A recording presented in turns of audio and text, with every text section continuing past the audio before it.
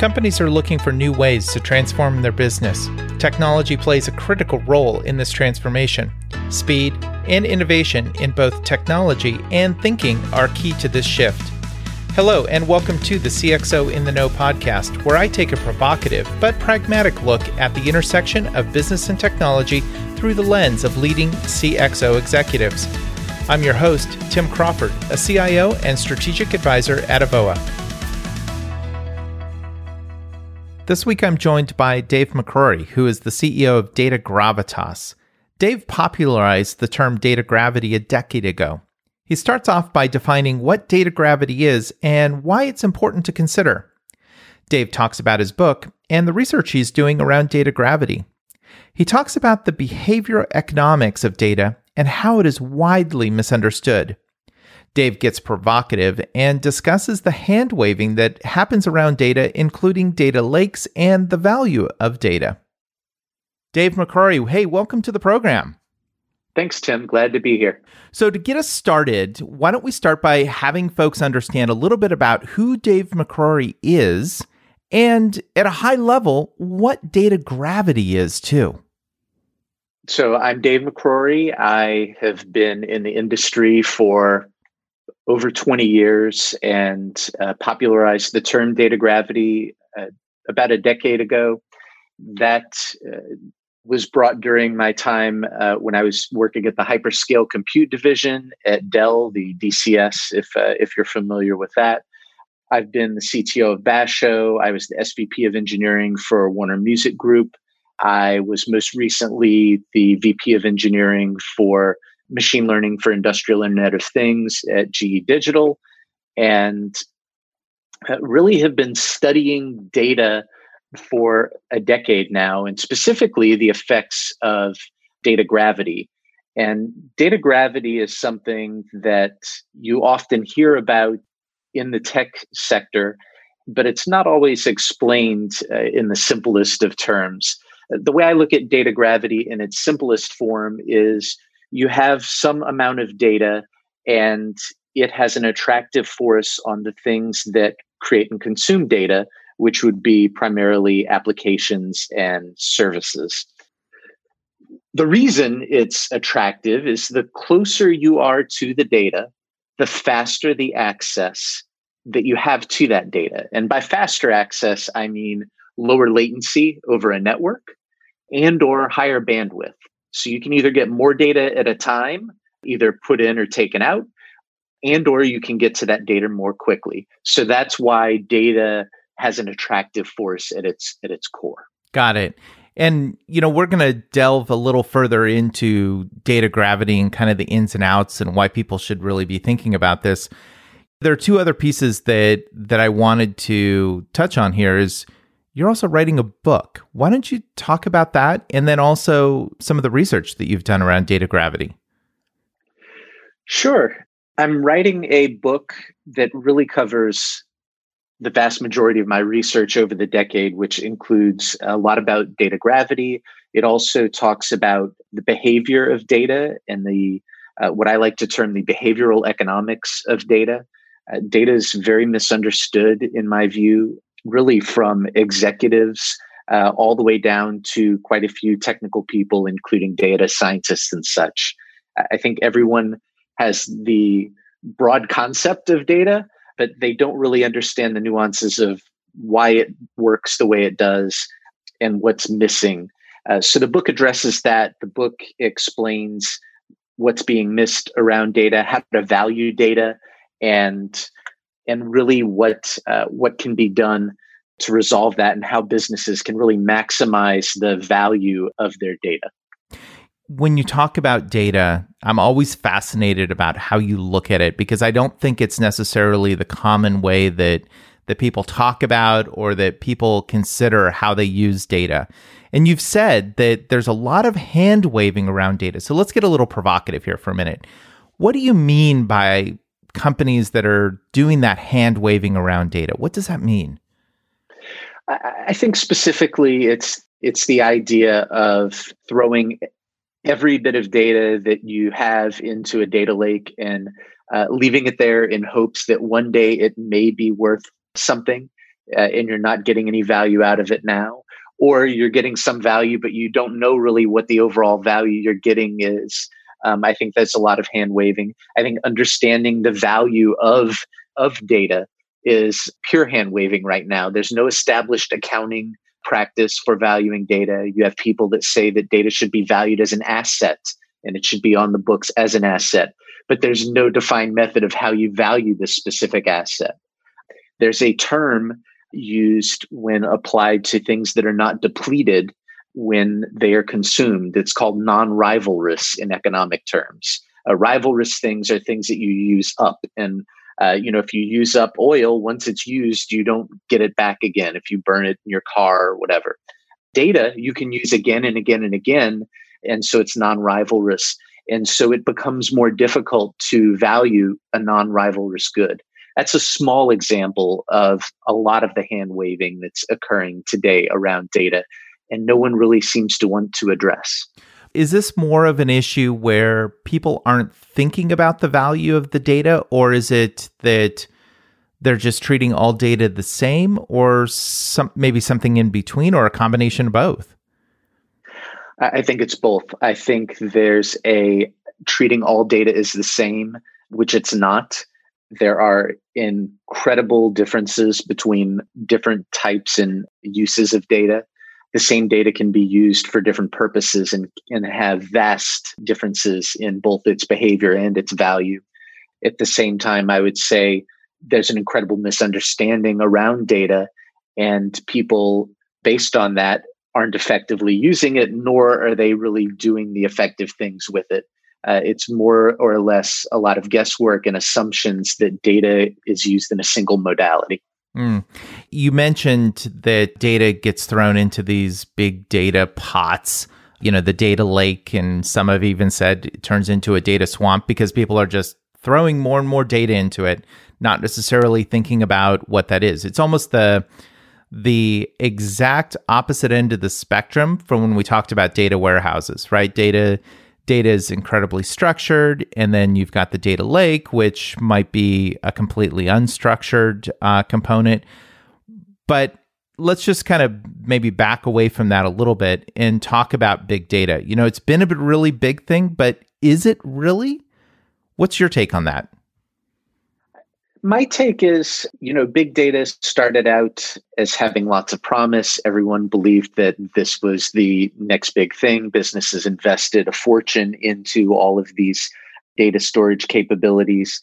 And you're right, it was actually, I would say, before the data warehouse, it was simply databases. And what we had was this progression from data storage and technology, computer equipment being incredibly scarce and expensive, to being incredibly inexpensive and ubiquitous. And because of that, we saw all of these changes occur.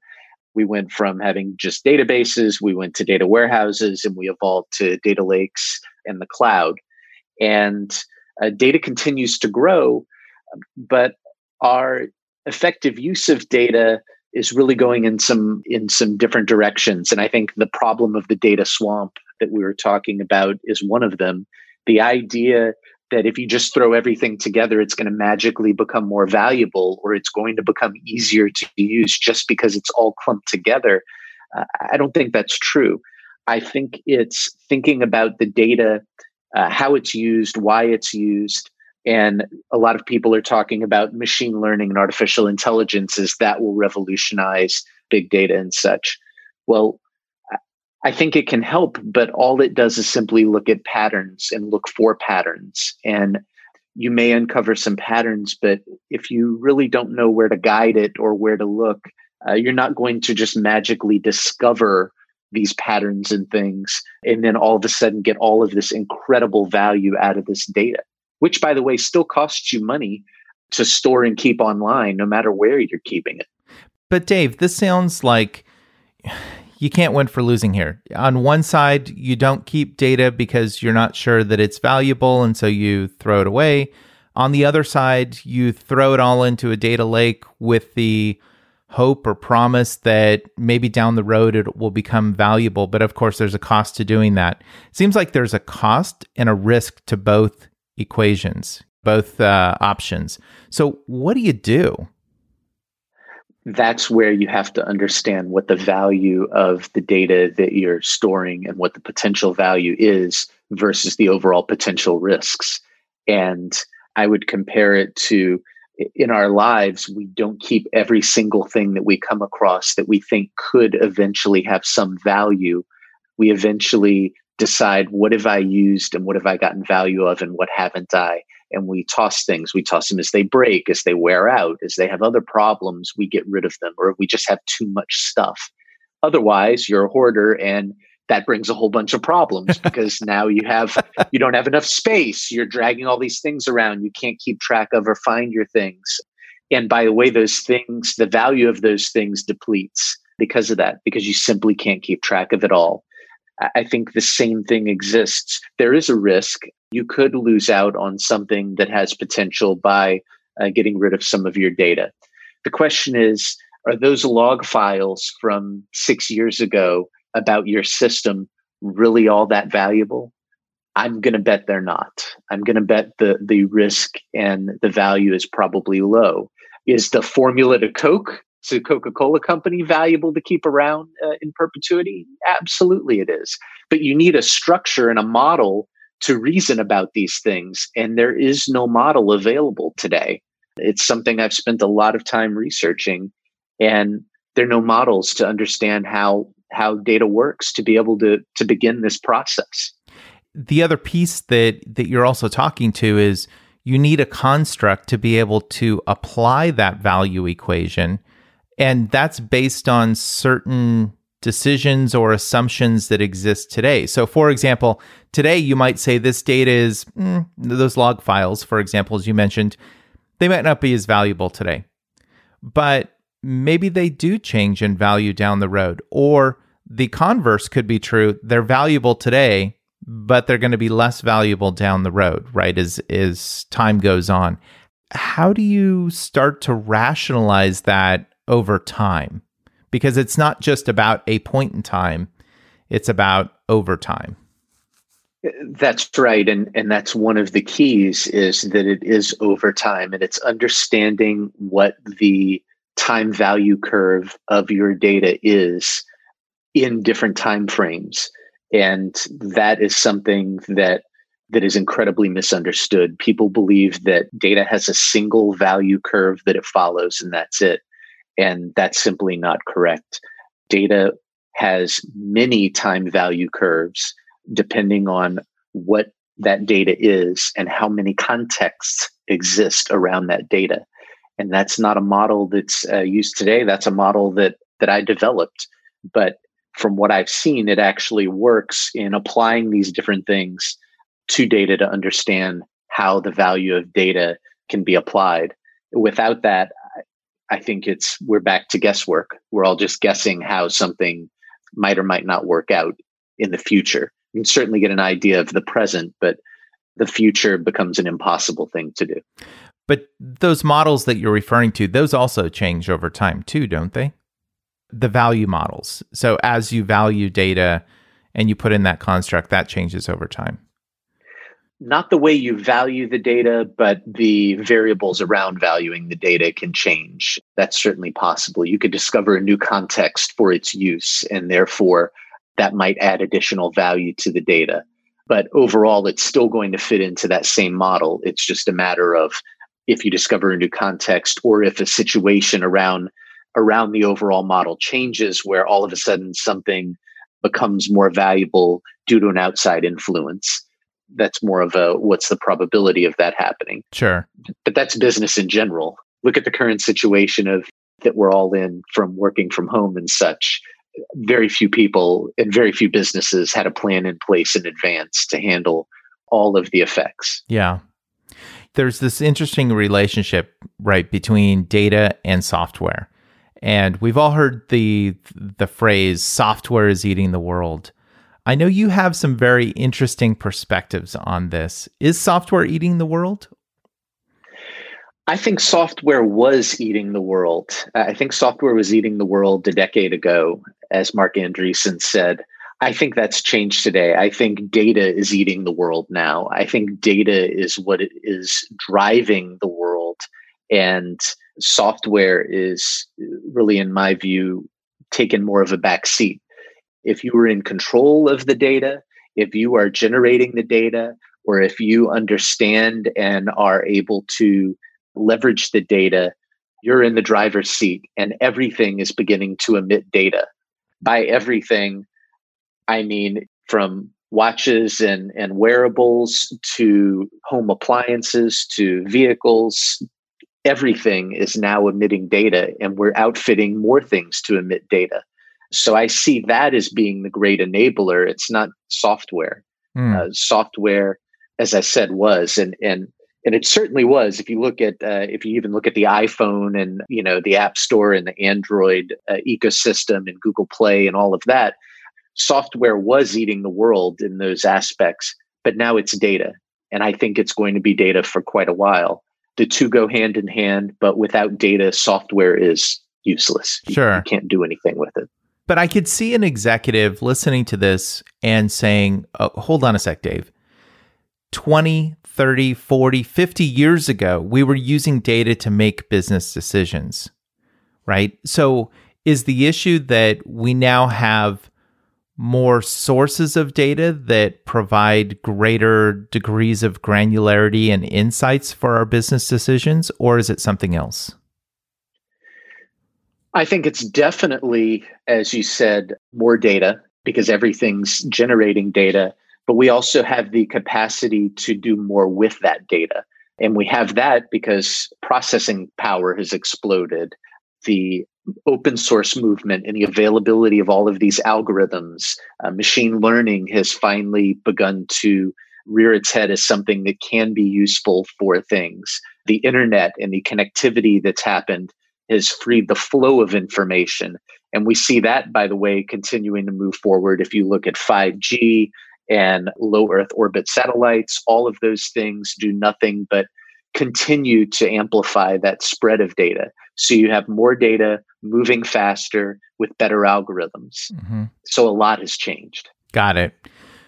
Should businesses be concerned about data? I mean, if I look at this from the other perspective for a second, how should I be concerned about data? I mean, you're talking about a lot of great things that come from data, but are there concerns that I should be thinking about too? Well, I would say definitely. I think there are a lot of things that are overlooked until it's too late. If you look at all of the data breaches that have been happening, if you think about, in some cases, companies are storing data for an incredibly long time, yet they're not updating security controls, compliance, governance, and other things over this data. So really what they're doing is they're storing this data while they're increasing their risk and exposure. And not all data will help everyone in all situations. It can be harmful. We've seen that, I think, quite a bit, especially in the press.